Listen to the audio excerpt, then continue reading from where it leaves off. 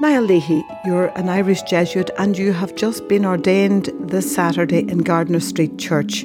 Tell me about that ordination, what it meant to you. The ordination happened after 11 years of Jesuit formation, so it was a long time coming. And then, when it came, it was in the most unexpected of circumstances. I never would have envisaged that we would have been limited to 50 people in the church and that everybody would be wearing a mask and sanitizing and keeping social distance. So there was something of the bizarre about it at the day. And I think Bishop Alan McGuickian captured that rather well when he was just beginning the Mass. He looked out at the people and said, "You're a sight." Because it looks like, a lot of paramedics sitting in the pews. Strange circumstances on the day. And, at the same time, the plan had chopped and changed a lot. I think we were on plan G or H at this point. It was initially planned to be in Clongowes in the sports hall, where it would have been much more spacious. We possibly could have had more people in the sports hall. But then the Kildare local lockdown, stymied that. So Gardiner Street were just very gracious and accommodating and taking us at short notice. So I was just grateful that it was happening. And I'm grateful that people showed up, because there's a fair amount of fear and worry out there, and people coming from a distance. I'm from Dundalk, so there was people coming from Louth who would see maybe Dublin as a bit of a COVID hotspot. Yeah. And numbers had been a bit more elevated the last couple of weeks. That's right. So I was just grateful that they plucked up their courage and came and made whatever arrangements they had to make and got lifts or whatever, and they just showed up, and just the very fact that they were there meant a great deal to me. That the people showed great courage in coming, and I think they were rewarded. A lot of, they all said afterwards they were so glad they came, and that it meant a lot to them to be at it. So there was a lot going on in the background, to put it that way, to actually, on all sides, to just for the day to happen at all.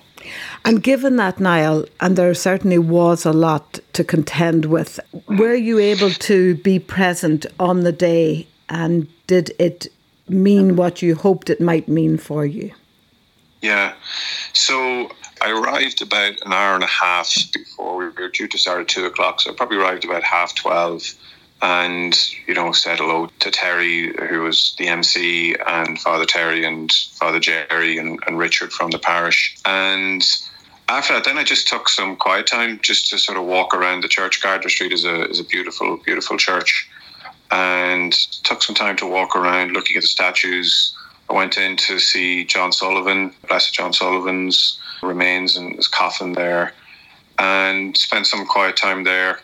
I suppose that was a special moment, Pat, just looking at some of the words he had spoken, be beginning, always be beginning. That certainly resonated with me, that, this was a beginning. This was a new beginning for me, and just very much felt John there with me as I started my life as a priest. He was sort of priest par excellence, and saintly man. And so just to have John with me at that moment was beautiful, and it certainly brought a tear to my eye. And then I suppose another very reassuring moment was when I just heard the choir practicing.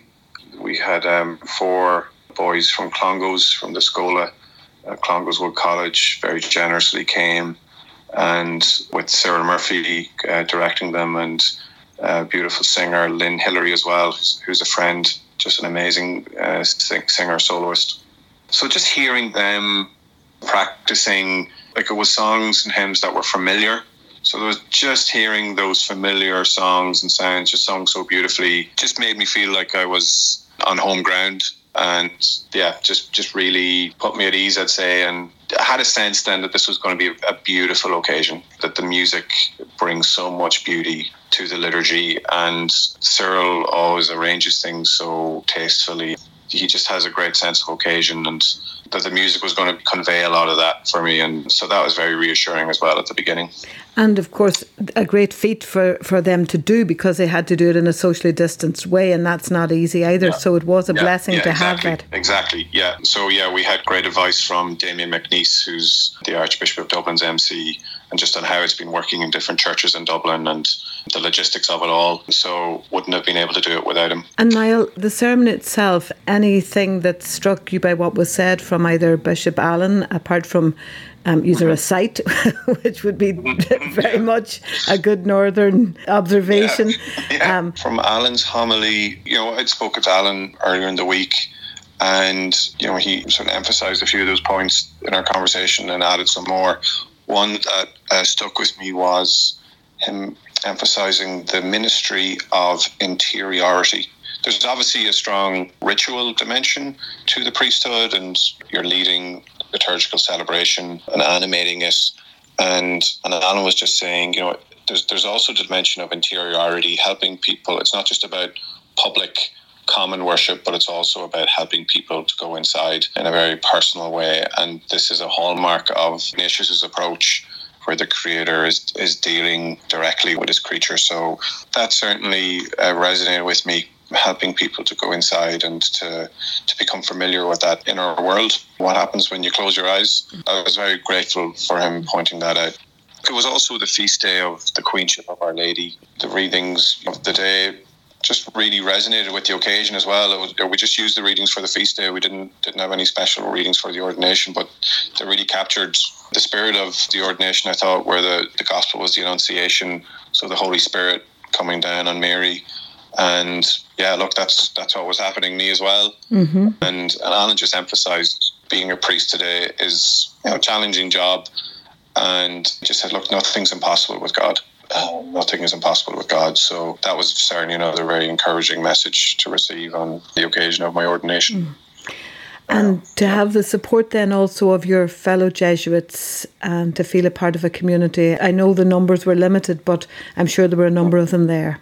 I think we had up and around maybe about 30 Jesuits there. I wanted to make it an occasion for the province, because look, ordinations are few and far between these days, and also in the Jesuits, we thank God we have some great guys coming through formation. Yep. But we don't have ordinations every year, so I really did invite as many Jesuits as I could.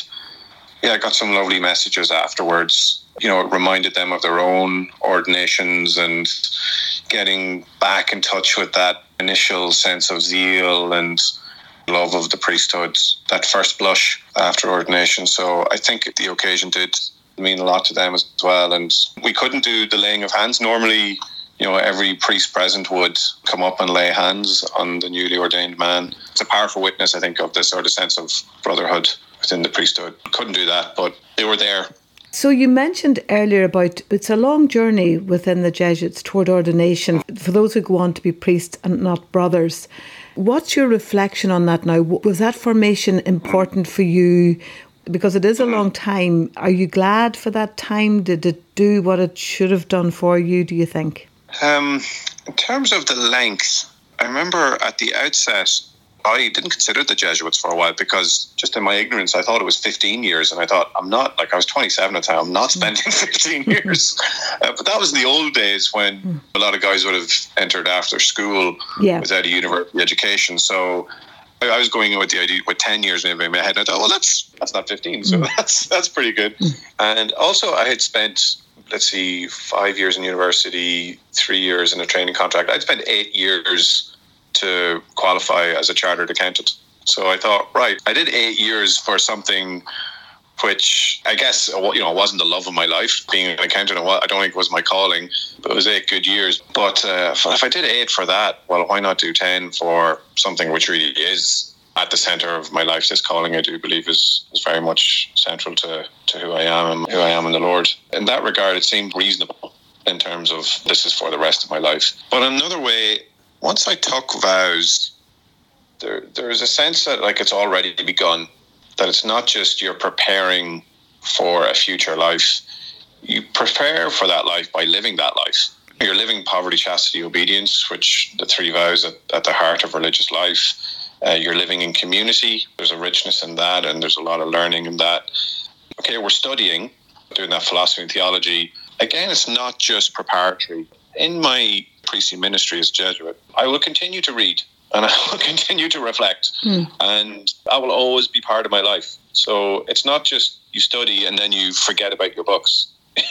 No, you'll continue, to read, and just had a sense that you are experiencing Jesuit life in a way, or parts of it. Yeah, from the minute you join, because you say it's early on that you take vows, and you're always called a Jesuit, even though you mightn't be a priest. Yeah, because we're a religious order. You've entered the religious order, you are a member. And then we also have a lot of apostolic work. I mean, I spent 2 years in schools between philosophy and theology. So again, like you're ministering, you're working. That's not purely preparatory. There's work to be done. Do it. There's 2 years there in the middle where you are an active member of the order. Okay, you're not a priest, but you're doing, you're teaching, you're guiding retreats. There's a lot of pastoral work involved. It's not all preparatory. You're doing it, and for at least for some of the time anyway. And so you really taste it. And obviously, I loved it. I love teaching. I love being in the schools. It was a great time. So now, Niall, where are you heading for the future? Do you know? Are you able to say yet? Now, that's a question for Leonard Maloney, Pat. It's not a question. And he wasn't giving anything away at the ordination. He tells you, let me know. Leonard the Provincial. I've just finished a master's in theology and ecology in London, and I'm going on to Paris now to the Jesuit college in Paris, Centre Sèvres, and where I will be just complete the requirements for an STL, a licentiate in theology.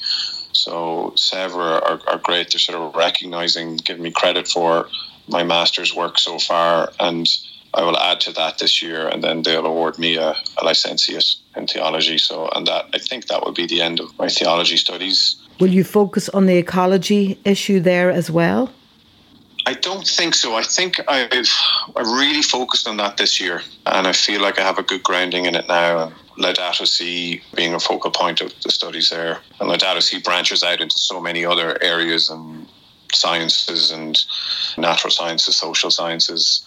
So I think I got a good grounding in Laudato Si theology, and now my focus will be more on Jesuit spirituality, going back to the source, Jesuit sources, that initial story of Ignatius and the companions and the early story of the society.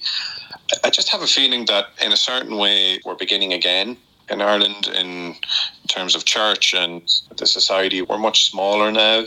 And as we begin, I suppose, a new chapter, I feel the need to be really rooted in the beginning of the story and how it all began. And we can start with that vision and have that close to my heart and understand it. Because there's a lot of context in Ireland has changed a lot.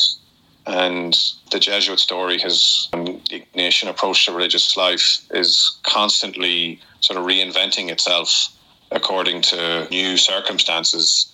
And, the circumstances today, look, they're even different to the circumstances 5 years ago, to be honest. Never mind 50 years ago when there were hundreds of Jesuits in Ireland. Even with COVID, now, like, the shape and the look of ministry is changing.